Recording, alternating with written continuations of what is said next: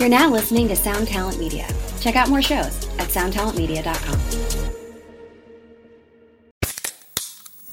Hey, what's up, everyone? I'm Matt McGachy, the vocalist of Cryptopsy and the host of the Vox and Hops Metal Podcast, where I sit down with fellow metal musicians. We talk all about their lives and music while sharing killer craft beers. If you've ever wanted to sneak backstage and share a beer with one of your favorite musicians, well, Vox and Hops is the podcast for you. This week on the podcast, I had an amazing conversation with Morgan Lander and S.J. Jones about Kitty Pig. There is this episode and over 450 other ones to help you enjoy life, metal, and craft beer. So what are you waiting for? It's time to become a Vox and Hops head. Cheers!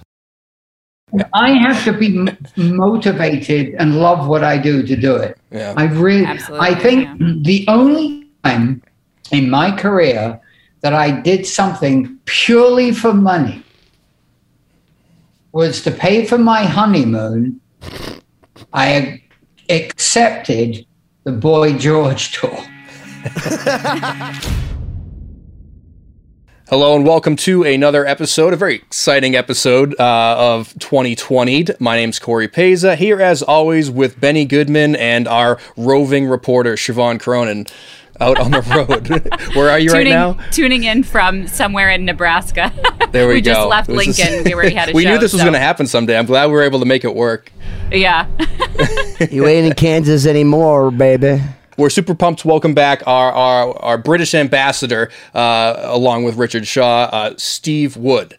My spirit animal, and you should just listen to him. There's nothing more that needs to be said. He's just going to throw you into it like the Matrix, and you're just going to have to deal with it because he's Steve Wood. And because of that, you should just hashtag Steve Wood and tell us what you think down below in the comments and subscribe. 2020-d.com. Watch it on YouTube. Cheers.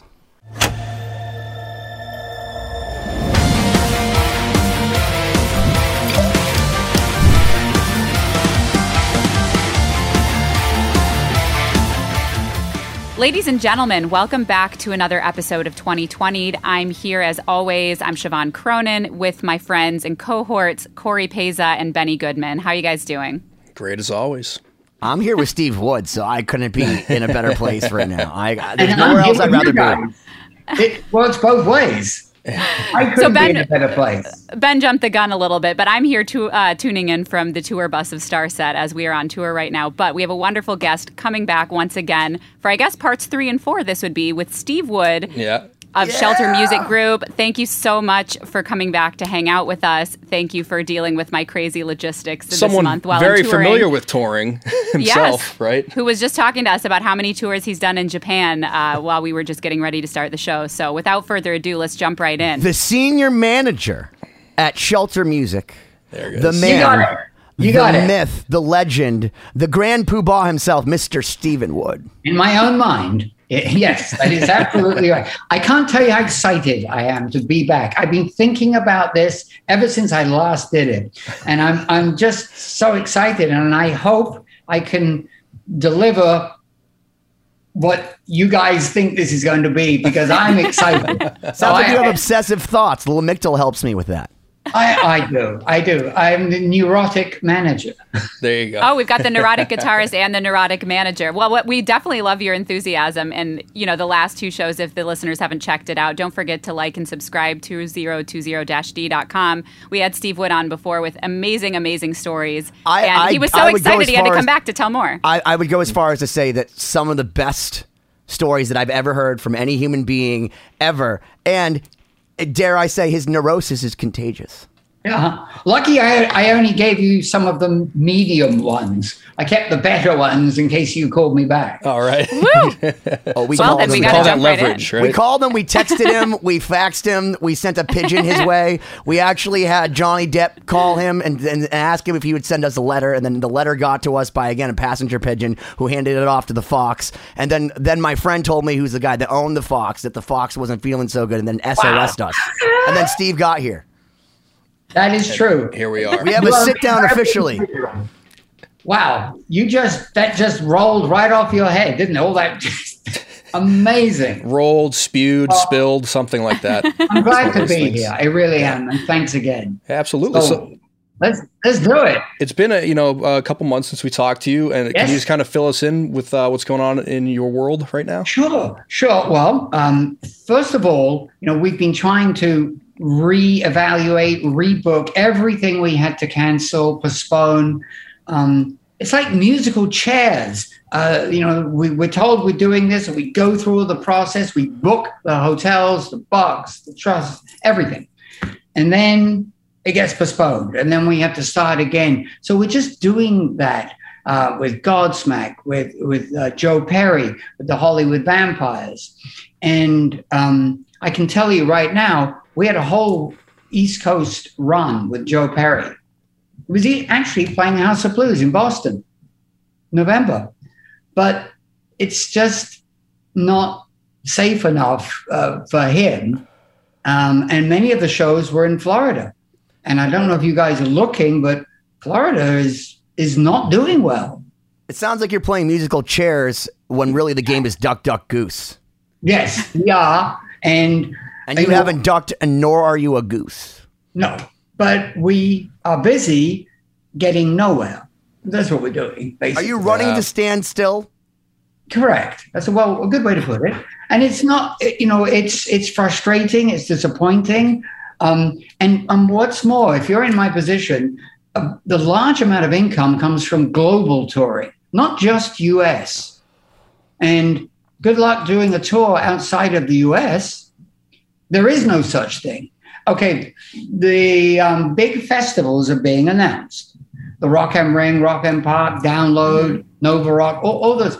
But nobody's doing a 5 nights a week in Europe. It's not happening yet because Europe is not in lockstep with here.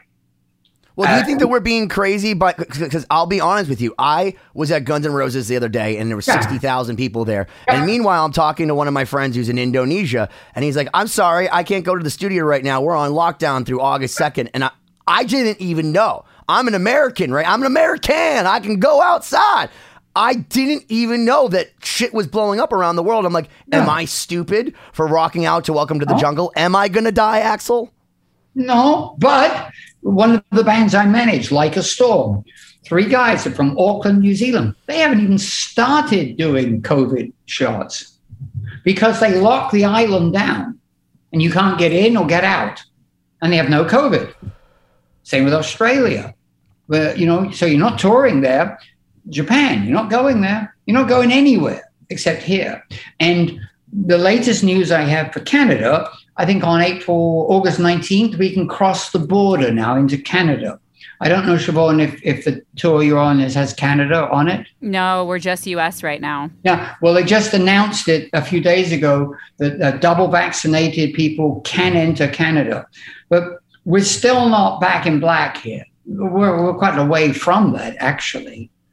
So what are venues in the process of trying to rebook some of these shows? What does it look like? Are a lot of venues still holding off? Are they saying we're definitely not going to have any shows? Are there certain areas of the country that are more open than others to, continuing live music and booking acts? Is that why there's all these places like Fenway Park? I see like a lot of these baseball gigs and all that sort of stuff. And it seems like a lot of these places that are like, I know Fenway's having like 3 times the amount of gigs now. Sure. Are people trying to do stuff outside? Is that why we're seeing stuff at Fenway and not the Garden?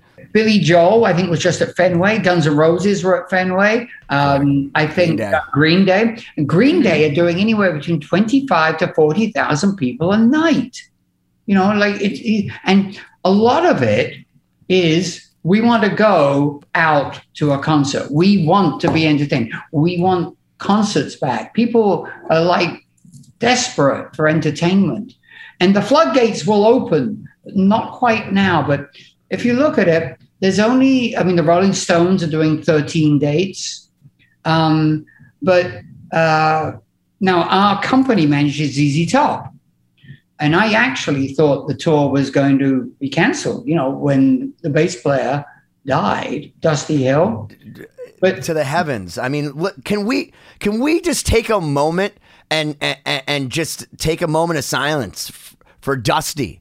And we've been losing so many just amazing musicians that it's just been so sad. Like we lost Joey Jordison from Slipknot the day before that too. And it's just like, please stop and please let us see these people before they die.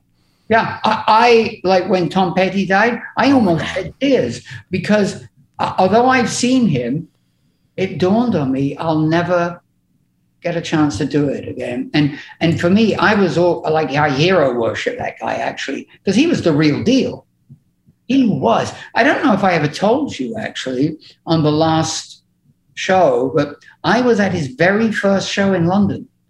And so he what was that like? Well, in England in those days, which would have been the late 70s, he was looked upon as American punk. I mean, believe it or not, because he had a skinny tie. I don't know if you remember the American Girl album. And there was this big TV show called The Old Grey Whistle Test. And it was famous. It played progressive music on the BBC Two channel. And every band that was ever like progressive rock was on this. And he came over and did it. I was there because I was in the music business at this time. And I was at that show. And they had leather jackets and skinny ties. And they were called American punk. That's what it was. I mean, it wasn't, but that's what they labeled that guy. And I was there, and I went to the after show party. Now, there's a word you won't be hearing anytime soon. Right. After show party. You know, After show quarantine. That's almost as bad as tour. You mean like the isopropyl alcohol wash party? Yeah. No, it was sex and drugs and rock and roll. Oh, party. I mean now. Now, like you can't go to an after show party. They're just going to spray you down with like Listerine and say, get out of here. Mainly because they don't have them.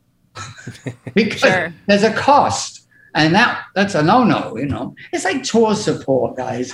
You know, when I was coming up in this business, record companies would actually support a band. And they go, well, if this doesn't work, you go back in the studio, you'll make another record, and we'll pay you to, you know, keep alive so while you make a record and support your tour, because that's how you sold records. Well, now we don't sell records. And so record companies, you got 3 months maybe, and then if the shit doesn't stick, well, see ya. And, you know, in my day, that was the holy grail, a record contract. When I managed my first band, I didn't care how bad it was. I made the worst deal in the history of mankind. That was the name of our episode. So if people haven't seen it, go subscribe to 2020-D and listen to what actually is defined as the worst deal in history. And why it happened, because it's hysterical, because Steve Wood. Hashtag Steve Wood. Got the deal. And I thought, that's it. We got it. We're there. It didn't matter to me. Now, I think most bands that have recording deals would wish they hadn't, and they weren't stuck with their labels. Because their labels basically say no to nearly everything that you want, because there's a cost involved, and it's changed so much, you know. But we thought in those days that was it. You know, we'd hit the big time, a record deal. Now, well, what I was going to say, not to interrupt you, but I think this is an interesting thing for listeners to hear, because I think there's a lot of smoke and mirrors about how the music industry actually works when it comes to what are you really aiming for when you put a band together and make a record. So can you maybe go into some more detail about some of the differences between, you know, earlier on a few decades ago versus now, like how the industry actually works and, you know, labels and management? Because I think it's a complex mechanism that a lot of people would be interested to hear more about. Or even to dovetail on that, Siobhan, like what should people be looking for? Because you say like you wanted a record contract, and now you're like, people who have record contract, like the grass is greener on the other side of the fence. It's not making it having a record contract anymore. Can you make it? Like what even is the definition? What are we even trying for anymore? Well, in the days when rock was in its infancy and coming up, the record contract was it. That was the be all and end all. That was it. And the only real way to promote the product that was live, magazines, newspapers, I mean, you know, printed, you know, print and touring and going to radio. Those were the big things. It really was. And once the music business changed the way it has now, when records no longer were being sold and streaming happened and social media happened, who's going to, you know, a magazine once a month? I mean, everything in it is old by the time it's out. It's like owning an Encyclopedia Britannica. You can just get Google. Yeah, because everything you want is here right now on this little box that I'm talking to you on, everything. And so now you really you need TikTok, you need social media presence, you need to be on YouTube. Bands don't even, like, a lot of them don't make records all together in the same room. They're like the way you do Lost Symphony. Lost Symphony, yeah. Somewhat I've never met example. Kelly. Yeah, seriously. I mean, the band Like a Storm, my son's band, they made that record in all different parts of the world. They were never actually in the same room. And by the way, I should tell you, when they auditioned my son Zach for that, I've never heard of this done before. So they were in some far-flung part of the world.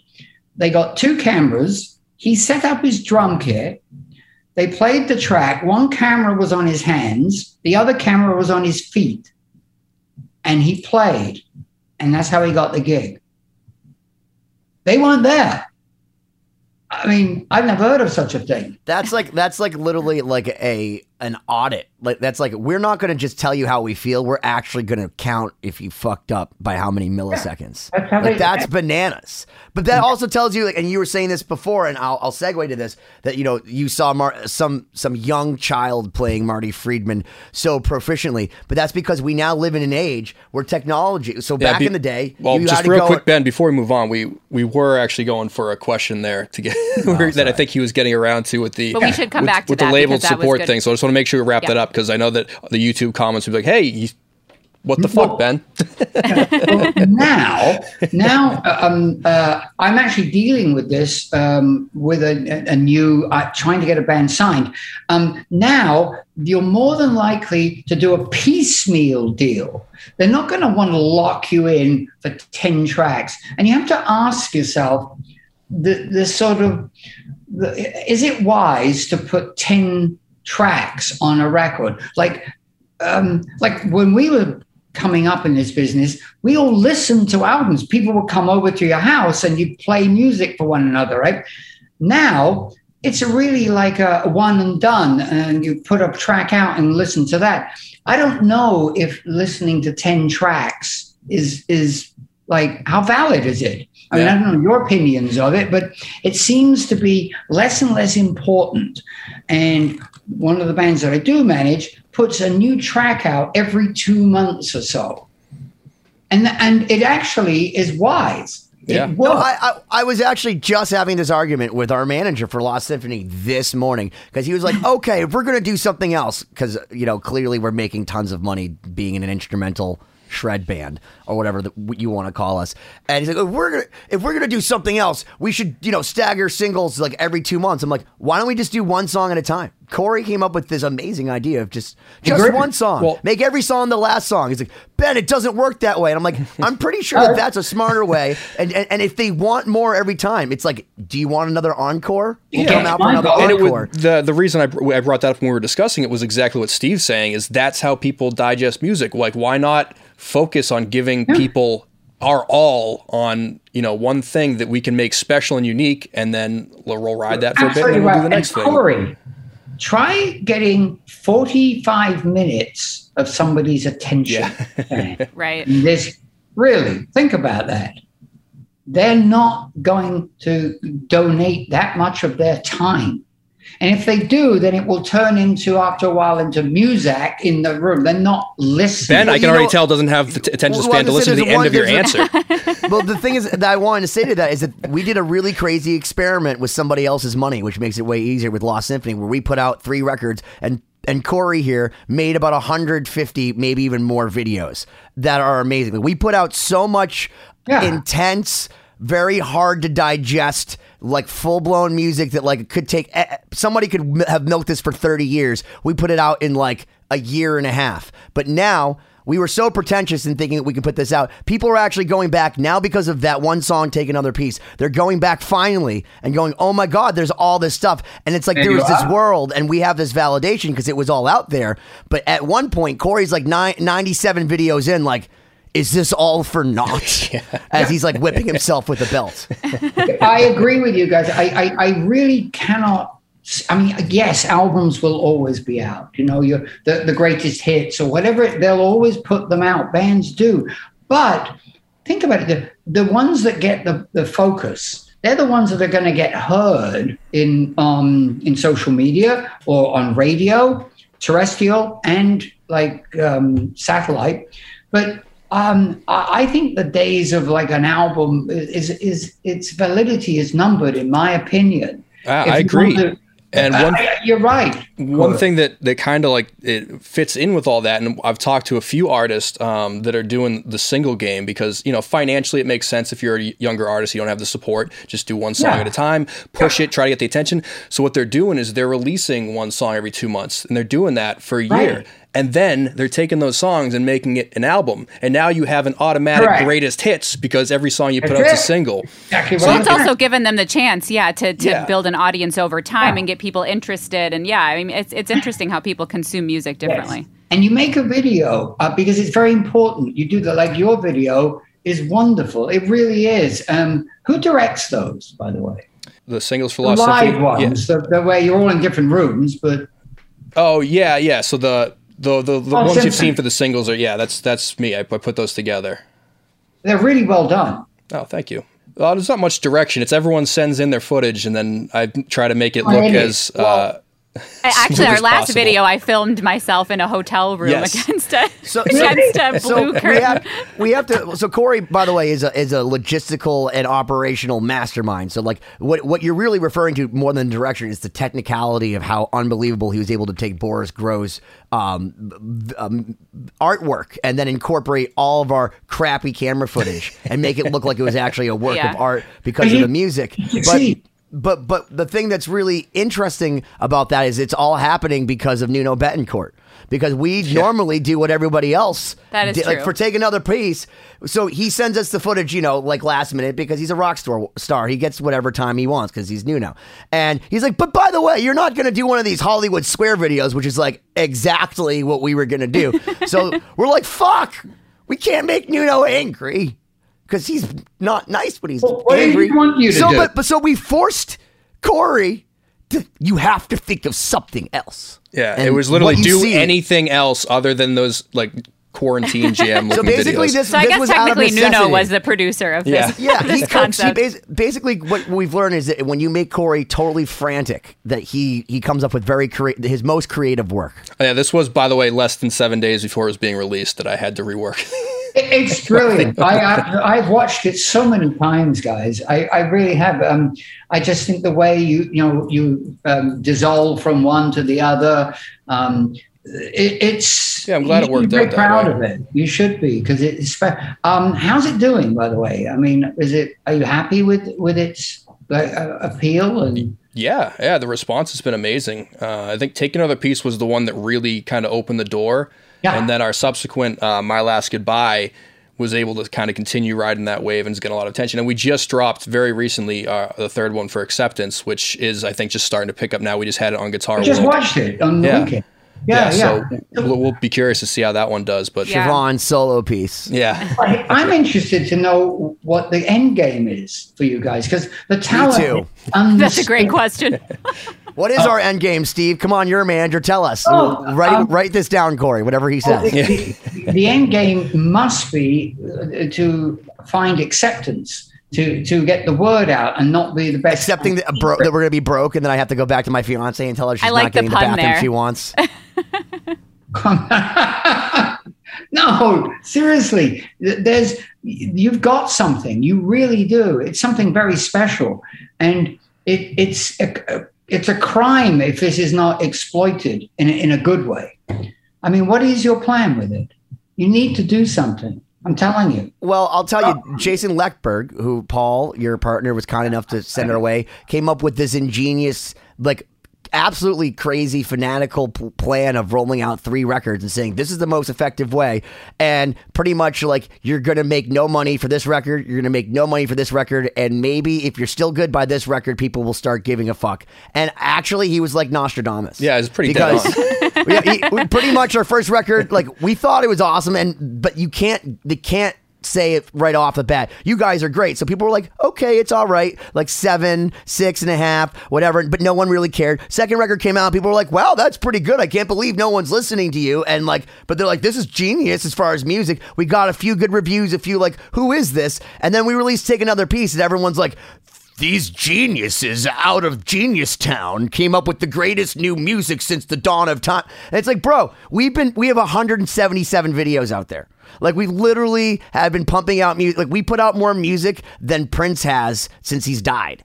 Like, but we still haven't answered the question, though, which is very important, is what is the end game? And I think that's such an interesting point to make, because you do, especially with the no, I mean, I can't even answer that question myself. You know, but it's interesting, you know. That can I tell you what I want to do next, Steve, and that maybe you could help us figure out the end game? Because I can tell you what I'm scheming. I was wondering about now, not about next. But anyway, well, now. So I guess, so in my mind, what I see is, first off, the person behind this that's helped fund this, which is a lot of money, and so where people go, oh, like, you guys did great and so lucky, like, we didn't even pay that much money to the people. It just costs so much money to make a thing like this run, and to be able to have three albums out, and now finally people are like, well, and like, we got a call where Jason actually used the following term, our marketing guy: you guys have been likened to a rite of passage for musicians. And I'm like, what? He's like, yeah, people are saying that if they're on your record, that it's like a testament, like almost like that Frank Zappa thing. Like, if you're in if you're in Frank Zappa's band, that you must be good. And we're almost getting that same sort of thing. And it's like, after 3 records, Corey literally never coming up for air, editing videos, all of us sending cell phone videos, calling each other, crying in the middle of the night, saying like, what the hell's going on? Sending tracks, going, I have to do it again. My brother erased the whole song. Like, all the shit's happening. We're like, how are we going to get the artwork? There's no metadata. What's metadata? Like, who did the publishing? There's publishing. Why didn't we talk to that guy? Who has the right to this? Why can't we Point distribute being, it? we learned a lot through this process. Yeah, so basically, is what he's trying to say. The end game is now to like reel this all in and finally to be able to put out music that people give a fuck about, and maybe they'll hang on our songs now. Well, you're going to need, like, for example, I mean, Eddie Trunk. There's a guy. Do you know who he is? I mean, oh yeah, of course. I'm a metalhead. How can you not acknowledge Eddie Trunk? He's the one. He's one of the few dudes constantly in the trenches. Still in the trenches, like Ryan Roxy, another dude. Why is he playing your music? I don't know. Eddie Trunk, I don't know if he likes us. We had Satchel. He hates Steel Panther.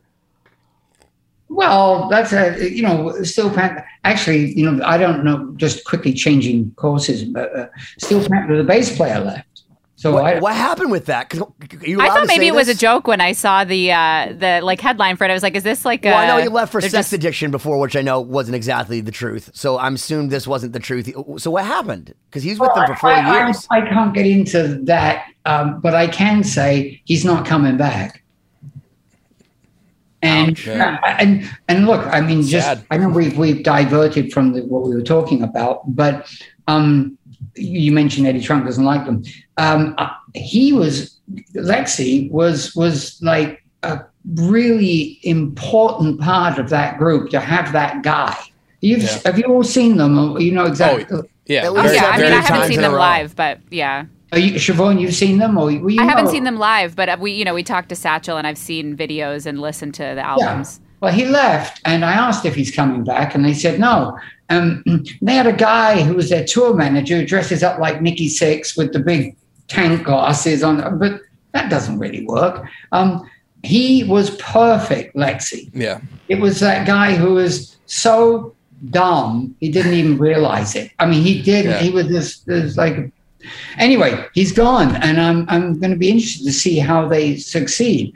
I have my doubts, actually. It's a shame. We managed them for 10 years, actually. Well, that's interesting, because Satchel did bring up, I remember in that episode, for anyone that hasn't listened, go back and check it out. But that was one of the things he called on as the strengths of Steel Panther, was the fact that they, through thick and thin, stayed together, and they never changed lineup. Yeah. And now he's not. So they're going to miss that because he had Lexi would stand there and didn't say much, but he'd be having the mirror with Lexi and Diamante on the back with his hair dryer, and he would say the most, I can't think of the right word. They were so inappropriate words. They were totally, and they'd all stop and look, what? Yeah. And the chemistry was phenomenal. It was brilliant. Yeah. They played off each other, and they weren't rehearsed. Mm-hmm. Yeah, so you can't improv. Just change that. I mean, it just happened. Like the synchronicity of it was amazing. So I don't know what's going to happen to them. But getting back to Eddie Trunk, I think you need an outlet to bring attention to what you're doing, because anybody that can appreciate the quality of what you do can only love what you're doing. I mean, there's no two ways about it. If you can get them to watch it and hear it, you win. So wait, do I just tell Eddie, do I just write him like, hey, I'm a dude with a black shirt and I'm in a band and we're the best band since Pantera and you should probably check it out and here's my link. I could speak to Eddie Trunk for you. Well, that's very different than me inboxing Eddie Trunk and being like, yo, dude, so I'm in a band, because I'm sure that poor Eddie Trunk gets plenty of that. Then you hear the phone going, meh. No, I mean, Eddie, I actually wished him happy birthday today, funnily enough. But I mean, there's an idea, because I think what's happening with your music, you put it out and then just hope for the best, right? I don't know, but well, we don't know. We're good at making music. We're not good at getting the product off the shelf. If we were, we'd probably be rich, right? Yeah, we rely. What should you be? You should keep knowing what you know and stay in that lane. And you're in that lane. You're brilliant at it.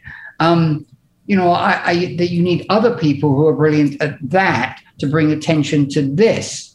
Yeah, and we have a very great marketing team, PR people, and our social media. You know, we strive to create interesting content, not just music. We do the playthroughs, we do interviews, we make sure we talk, because there's no lyrics. We like to talk about the songs and what they mean. We go through the artwork. You know, there's definitely layers that people can dive in and find. So it's not like people just hear the song and there's nowhere to go.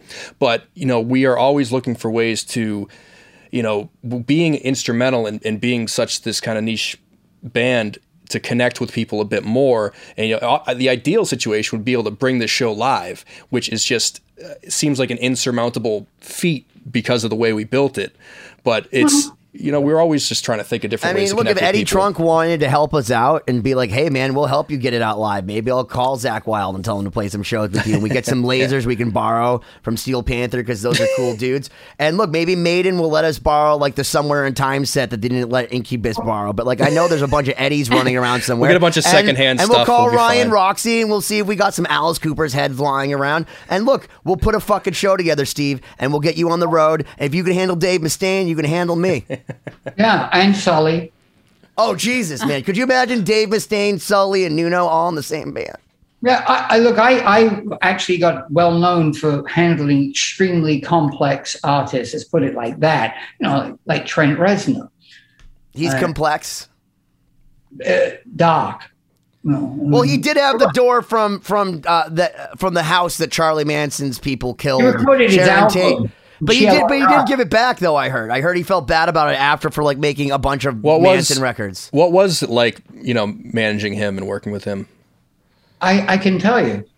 You walk in the room and he doesn't say anything, and you think, "Oh, I'll come back." You feel so awkward. Yeah. You know. And so when we were traveling, I remember on many occasions we'd be in a van after a gig going to, we headlined Coachella, and he'd be sitting right behind me and he'd be texting me questions. I'm going. It does work for Apple, so that makes sense. But it was, let's put it this way, he wasn't really a people guy, you know. I mean, the guy that wrote Head Like a Hole, Black as a Soul, I'd Rather Die Than Give You Control, Steve Wood. Yeah, that's right. But intense show. I mean, intense. Best light show I've ever seen. In fact, there's a documentary online that I recommend everyone go see. That's the design of his whole tour set. And I remember seeing them at Lollapalooza. And I got to tell you, I've seen a lot of shtick between the Kiss thing, the Slipknot thing, the Fire from the Guns N' Roses. And no one has ever wowed me with just, I guess, the technicality and the beautiful live to LED to like not knowing the suspension of disbelief that Trent Reznor was able to create with some dude he found on the internet on some fan site years ago that just would he was like, I'll put you to work. Exactly. It's very black and white too. It's very stark. It's very jarring what he does. And it's crazy intense, crazy. And he's covered in sweat. And but it wasn't the most fun I've ever had. I mean, it just wasn't. I'll be honest, it wasn't. But anyway, get back to you guys. Could you play live? I mean, is it possible? I mean, Kelly exists supposedly, so I mean, yes. Well, the thing is, the lineup consists of people that are all over the place. So I guess to keep the same lineup. I have thought about this extensively. So, Steve, if we were actually going to logistically do this, the way I would think about it is we'd have to have the core band of an unbelievable drummer, which hopefully would be Paul, who's on the album, but maybe a Shannon Larkin or someone of that ilk, and then Corey on bass, obviously. Myself, I'd probably be the Mike Patton floating from guitar and piano or whatever I had to do at that moment. We're going to have backing tracks, as the whole thing sunk up to DMX 512 protocol we're borrowing from Starset. We'll have live strings with Siobhan, and then we'll have Kelly, our guitarist. We'll probably have to hire another guy, hopefully a Jeff Loomis or a Joey Concepcion. That's good enough. And then we do it live but we have to have the show. Siobhan can be there too. Yeah. It's going to be a showcase. It's not just playing live at the Paradise Theater in Boston. No, it has to be big or go home. It has to be Trans-Siberian Orchestra level or not at all. And that's the way. We realize that we can't play a club. We'd have to do something where we faked it until we made it, and we'd have to do a one-off gig or something. I mean, it really is naturally a multimedia thing because there's so much artwork involved in it too, and a bit of a storyline. So I think, somehow incorporating the storyline and some sort of production for it to be more immersive, because that's really what it is. You're right. It has to be really spectacular production, and with a storyline, and your core players. It could be an event. I really think so. I mean, listen, if you want to sell this to sponsors, it sounds like a logistical nightmare to me. But I'm curious to hear what you're saying, Steve. Yeah, go on. Well, I'll tell you. I mean, when I was managing Alderbridge, Mark Tremonti every night would do a clinic for the shred community, and they pay $100 or whatever it was, and he would spend an hour or two being a tutor. And the shred people were in every city. They were everywhere. And it wasn't, there's a whole thing about the shredding community, I'm sure you're playing with these guys. And so there is an audience for this. I mean, these people would fork over their hard-earned cash. And I would love to see you go forward because it's kind of static, you're out on YouTube and you're hoping for the best, but you've got something special. You really do. Well, I guess it's always been one of those things where we hope that we're the pretty girl that somebody just notices us from far away and just happens to say, oh yeah, I should give you to Eddie Trunk, because you're right that there is no linear path for our success. We don't see it. And if we knew what it was, we'd be doing it. So we have put ourselves out there in the hopes that people will find legitimacy in what we do and that they think it's good enough. And I'll tell you, it's been very, very nice because the response, at least to this record, has been so good that it feels like my mom's writing these PR reviews. So it is validating. So at least we're getting the respect now, but that doesn't mean I can pay my electric bill. Well, and I will say, to add on to that even on this Starset tour, I've toured for many, years, and no one's ever mentioned Lost Symphony. In every city, somebody has asked me about Lost Symphony, which is really amazing. Because, it just proves that there has been some momentum that's picked up and people are finally kind of understanding the concept. And I think that's where you got to start from for sure. I think we should just send Siobhan out on tour and then we can sit back and I think more people, just from people I've talked to, I bring it up to everybody that I talk to. And some people are like, oh, that sounds amazing. I would totally listen to that. So you got to think that Marty Friedman, Alex Skolnick, these people would talk about this. And they do have an audience. They do. There are outlets that Murray doesn't want to talk about this though, because Murray, I feel like, as much as I love him, but Murray controls everything. So he doesn't have control over this. So he's he appreciates us. He totally supports us. He's the greatest guy. Yeah. He literally is the most classy person I've ever met. But Does he want to talk about us? No, because he doesn't control Benny, Corey, or Siobhan. Well, he curates his message and his image and his so branding intensely. Yeah. He's highly curated. This is yes, not. Yeah, that's this true. is not on brand with Marty. Well, it depends who asks him, isn't it? Well, I mean, listen, again, it's me inboxing Marty. Hey, I'm Steve Wood's friend, Benny. Remember me, the guy that's emailed you? He's like, how did you get this email? No, well, look, I mean, if it was me, for example, I actually wrote to him today. You know, we have a sort of long distance love affair. We've been friends for a long time.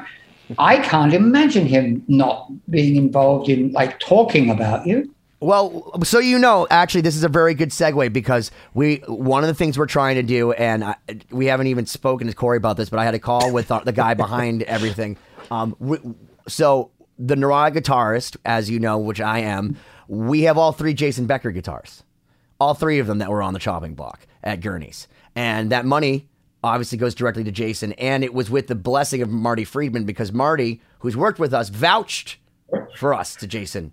Which I can't even tell you how much that means to me. But what we've promised in return is to continue raising awareness. Because the thing is, someone like Herman Lee, God bless that man for bringing so much attention to Jason Becker and helping.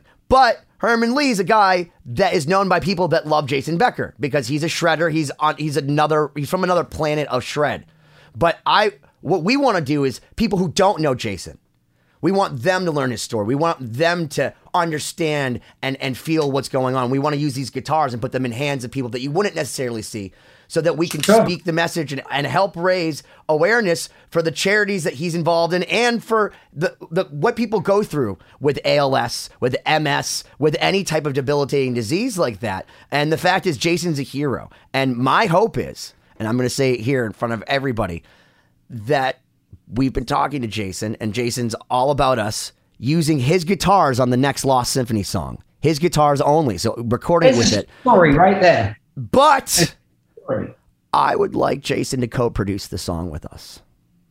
There's another story right there. You see, there's a lot of ammunition, and maybe you're not thinking about it, but there is. There's a lot you got going for you. It just hasn't been coordinated. It hasn't been put together. Steve, we can't afford you, okay? You keep selling us on you, but we can't afford you. You're at Shelter Music. We need... give me Shelter. No, I would do this for free because you deserve it. Are you taping this, Corey? Is this live? What did you say? Did you say free? Agreement. That's what Judge Judy said. I have to be motivated and love what I do to do it. Yeah. I think the only time in my career that I did something purely for money was to pay for my honeymoon. I accepted the Boy George tour. Did that hurt? Did that hurt you? It was... Looks like it still hurts you. Well, I'll tell you a couple of things about it. Was this like when he was tying up slaves time? Like, was this when he was like tying up his escorts? Well, let him tell the stories that he has. Don't derail. He was going through, and this is common knowledge, addiction issues. And I got the call by his manager. And I knew I was getting married soon, and I wanted to go to a private island in the Caribbean, this beautiful island called Petit St. Vincent. And so I met with his manager, and his manager was a very sort of the upper class British Rolls-Royce chauffeur. Look, I say, old chap, well, how are you? Right? It was all that, right? And so you're like, I play that game at the airport all the time. You can't work it on me like that. I play it all the time too, and it works. But so he calls me. I go to his office. And he sees me in, his secretary says, well, go in, Tony will see you now. And I sit down, this guy, Rolls Royce outside, chauffeur waiting just in case. And he says, now look here, old boy. He says, George is a rather sensitive fellow. But good thing to do is after a show, he says, just say, oh, you were fabulous. Just tell him that. And that'll go down well. I said, okay, Tony, what happens if he wasn't? Oh, well, just lie, old boy. That's what he told me, just lie. And so I did this tour, and It was a nightmare. I'm going to tell you this little snippet. During the tour, we were seeing doctors every day to give him, the medications he needed. Some were placebos, some were real. I carried the bag. And at one tour, at one tour in the Stadion in Zurich, it's an arena, he was so gone, he didn't know where he's going, and he walked into the back of the backdrop, like swear to God. And then he started crying and walked off stage during the show. Just walked off, got his assistant, they got in the car and drove away. And he went to England. And now I'm left with the band and crew and buses and trucks. I'm going, what are we going to do? And the manager said, well, old boy, he says, where's the next city? And I said, Paris. Well, go over there, get there, and give me a call. And I'll let you know what we're doing. So everybody, we go off to Paris. I arrive. Tony, Steve, we're in Paris. What's happening? It's not today, old boy. Where's the next one? Milan. Okay, go to Milan and give me a call. And this went on for a week. Just the whole thing just going around the country, me calling, and we didn't have cell phones then. And that's how it went. And it was incredible. It was nuts, but we did it. And the last show, we were in Iceland, in Reykjavik, okay? Now, I probably haven't been to Iceland, have you?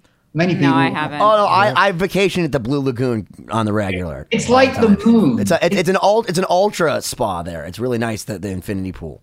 No, seriously, it's like the moon. It looks like the moon. And people drink like there's no tomorrow. Because what the fuck are you going to do? I mean, you're in Iceland. Nothing, right? So they drink. Century eggs, Steve. That's what you do. You eat a century egg. Well, what's a century egg? You don't know this? I learned this from Anthony Bourdain. They take an egg and then they bury it and they let it putrefy. And then you dig it up, and it's a delicacy, and they call it a century egg. It's not 100 years old, but it's like at least 100 days old. The Koreans do that with their kimchi. They bury. I thought you said their kids. So I was like, that's dark. No, kimchi. Anyway, so listen, we're in Reykjavik, right, with George. Last show of the tour, and the wardrobe assistant couldn't do it, so he hired this guy. And this is not a gay slur, but this guy was extremely homosexual. Let's put it that way. Hand on the hip, smoking, was gesticulating all the time. Right? Sure. And his name was Judy, I believe. And so he was going to do baggage for the wardrobe. He was doing all of that. Doesn't he already have his own? Well, he couldn't do the tour, this guy that he uses. So he used this guy, Judy. And so we're doing the show, and the deal is after the tour ends, all of his wardrobe gets put into the limousine. He walks off stage, and George, myself, and Judy, this guy, and security zoom off to the hotel. And I research it with this guy, Judy, 100 times. This is what we do. He goes, right, got it. Now, this guy was hopeless alcoholic. I mean, he was just drinking the whole time, right? So, end of the show, George off stage. Everything ready, Judy? Oh, yeah, it's fine. Get in the car. We're gone. Driving. I said, just to be sure, Judy, the bags are in the back, right? He goes, darling, I don't do bags. He wasn't going to carry them. I had to go all the way back and get the suitcases. It was just the way he said it while smoking. I don't do bags. True story. Crazy. When I think back on some of the things that I've seen doing what I do, some of the stories, I mean, oh my God, it's nuts. But so anyway. let me ask you this. You've worked with some nefarious creatures in this world. it's one of the things that you and I, so Steve and I, first off, I have to say that I very much appreciate our friendship because Steve sends me guitars and I send him guitars, and then we share, we revel in our emotional problems and our outlets. And I find that like, you're my kindred spirit across like wherever you are. I'm just like, I think about you. I'm like, is Steve thinking about me too? You know, but I want to know. I want to know, with all these people, what do you want to tell me? Because when we were talking last, I said this would be a great outlet for you autobiographically because you have so many stories. I'd have to think that it must be like almost anxiety ridden to think about trying to write it down. Tell us something you've wanted to tell people. Like, give us a tour story that, like, we wouldn't believe, because Boy George is not the person I would have asked about. It'll be about Kiss. All right, I'm in. Let's go. What era? We are in Lubbock, Texas, rehearsing the Hot in the Shade tour with the Sphinx. This huge Sphinx. And we're in the arena. And for some reason, Gene Simmons knows if the lighting's good while he's on stage. I don't know any other musician that can tell, but he can, right? And so we're rehearsing. We're there for like 5 days rehearsing the tour. And we're in the arena and we're going through rehearsals. And the lighting designer is a very good friend of mine. Unfortunately, he's no longer with us, but his name was Dino. And cheers to Dino, wherever you are, Dino. Yeah, thank you. People don't have names with Kiss; they have titles. You know, and Gene said, "Steve, I had a name actually. Get lights in here." And he's like, "Uh-oh." Do you mean like Steve? Get lights in here. That's right. That's right. And so I go into the dressing room where he's telling me this, and him and Paul are being fitted for cowboy boots with this guy. He's got all the stuff he needs, and he's measuring out their feet, and he's making cowboy boots because they're in Texas. I said, Dino, Gene wants to talk to you. Dino was one of these guys that didn't have much in the way of facial expressions. He just, it was nothing all the time. Walk in, Gene, Dino's here. He turns around and he looks at Dino and sees there's no expression there. And he walks up to him and goes, hello. I go, oh my God, here it comes. Here we go. Dino, nothing.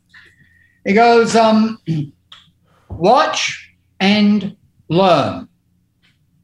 Picks up his guitar, picks it up, walks over to the door and does this, with the feet up, and he goes, boom, like that. And as he does it, turns the light off in full darkness. Again, guitar up, boom, darkness. And he just turned round and went back to his boots. And Dino didn't say a word. He just looked like, what the fuck just happened? And I swear to God, a true story. I mean, and that was it. And Gene was a man of very few words, but he got his point across really well. He wanted the blackout at the end of the thing. Is that what he's saying? Yeah. I mean, Dino was just standing there. Well, let me ask you this.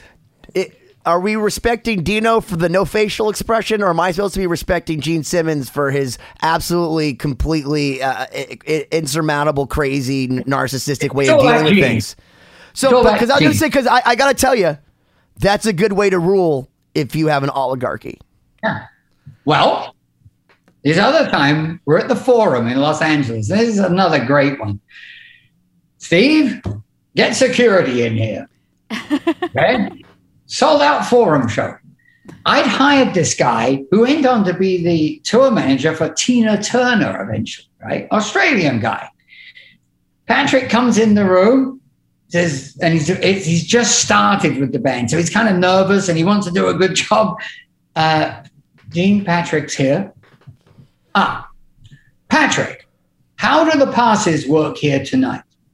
Don't forget, Kiss, the Forum, sold out. Patrick begins to give him the history of the backstage passes, the photo passes, the working passes. And Gene is looking like him, like he's a complete blithering idiot. You can see it starting with Gene, and then and he can't take it anymore. Stop! And then Patrick's like, oh, what have I done? And I'm thinking, here it comes. Patrick, he says. He was telling him the backstage does this, the one with the triangle does that, the rectangle one means you can do it. Well, Patrick, allow me to educate you. There are two types of people that come to a Kiss concert.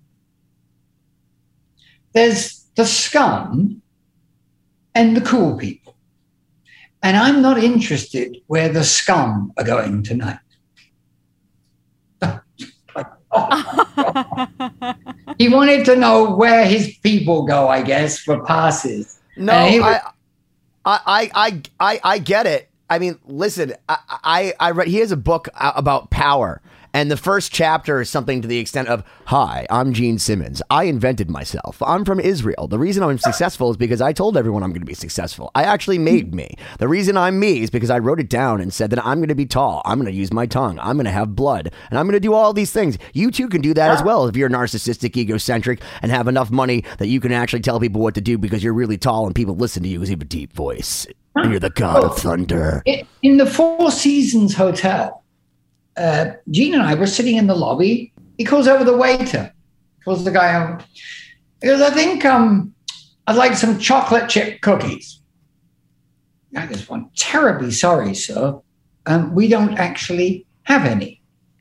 He says, what do you mean you don't have any? This is the Four Seasons. He goes, well, I'm very sorry. Where's the kitchen? Oh, God. Right, take me to the kitchen now. And this guy's like, okay. And then we go into the kitchen and he instructs the chef how to make his chocolate chip cookies. Right there in the Four Seasons in Houston. Well, did you have any of those cookies? Yeah, they made them. Were they good? Because it's Gene Simmons. Hold on, but so was it worth it? For the experience, it was priceless. That's what I want to know. Like, were the cookies worth it though? Like, were they? Because I'm with Gene in this because I one time went to the Bristol Lounge at the Four Seasons in Boston, right? And I ordered an egg for $40, and it was supposed to be a poached egg. And I'm going to tell people right now that if my egg doesn't run, it could make or break my day. And literally, pun intended. So they came over and they take all the crumbs off your table, the whole nine, and they watch you as you cut your egg. And I had my salmon. It's not lox there; it's salmon. It's like Nova Scotia salmon because it's too expensive to be lox. And it's got capers as they're supposed to have. And I go to cut it, and instead of it bleeding the beautiful yolk, it's just this congealed sadness. And I look up at the waiter. Sad, and they take it away from me. But I thought to myself, just like Gene Simmons, how could the Four Seasons possibly fuck this up? Well, yeah, he wouldn't have stood for it. And he would they're have told cookies, man. Everyone wants cookies. Gene. Well, it sounds like for Gene Simmons, no is not an acceptable answer. It's just a segue to yes. Yeah. By the Ask way, the 25,000 women. That's true. Because he's a man of few words, he carries these little yellow Post-it notes. And he can basically say what he wants on one of those. That's what he does. He just gives that to So would you say if he's any type of word, he's not a noun, he's not an adverb, he's an interjection. An interjection? Yeah, just one. He's a wow. But he's a fuck. He's got an exclamation point. You know what I mean? Like, it was amazing, Benny. I mean, the things we did, the things you saw, the stories I got, the experiences, to travel the world and to be able to get a living out of doing that. and to have these stories and these things you can talk about, it's really special. It's incredible, and we enjoy hearing all of them. And we are going to hear more in part 2, I assume, because we're gonna wrap this one up. But I'm leaving a couple minutes because I assume Ben's going to talk for a couple here. But Steve, as always, we appreciate your time. We appreciate your knowledge and the advice and any guidance you have for great us. Guidance in this one. one. We are sponges when you're in our presence here, so we appreciate it. I want you to succeed. And I want to help do it, because it's criminal if it doesn't, because the talent is undeniable here. Well, and I have to tell you that it's been such a humbling experience to be able to, first off, speak to you and to Paul, because if you watch his episodes, like, he had us like, I mean, I almost cried. Like, he's like, at the end of the first episode he did with, like, and then Queen basically called us to come in and play the show. And we're like, oh my God. Yeah. And, like, I mean, he's very blasé about it. Like, you know, he's like, oh yeah, but we were just, we just sold out Wembley Arena, and then, like, came back and our song was the biggest thing, and whatever. With you've been so candid with us, and you've been so nice, and you've been so indulgent. I have to say thank you. And I truly, look, we made this music just like every band. We have that belief in ourselves. We're like, we hope that people say what you're saying, and we hope that people want to send us to Eddie Trunk. We hope people want to see us live. We hope people want this to go on. But the reality of it is, it's almost impossible, and we feel like we've been trapped under ice. So we appreciate your help. And just so everyone else knows, like, even though we play with Marty Friedman and we have Jeff Loomis and all this, you think that we're living large. I'm still on Mass Ave and Tremont Street in Boston, like from 7 to 9, asking for change. But there's opportunities that you are not doing that you could be. And that I'm sure of. That is a story of our lives. Yeah. On that note, you've been 2020 episode. Yeah. Steve, you stick around and talk to us later this week, please. Yeah. I'm proud to be 2020. Thank you, as always, for checking out this episode of 2020. Please visit 2020-d.com, like and subscribe to the podcast so you don't miss out on future episodes. This week's throwback clip is from episode number 89, featuring Mikey Doling and Shannon Larkin. Check it out. How about this? We have the Snot House, right? All the guys in Snot live together in one house. Yes. Okay. And we rehearsed next to the local strip club next door. So we'd be jamming in the day, take a break and go into the strip club and pull the strippers out. Oh yeah, they'd be wanting to hang out with us because we're Snot. And they'd come and watch us jam, and then we'd take them back to our apartment, or not apartment house, to the Snot House, and they would buy us all groceries, and they had money, we didn't. Hello out there.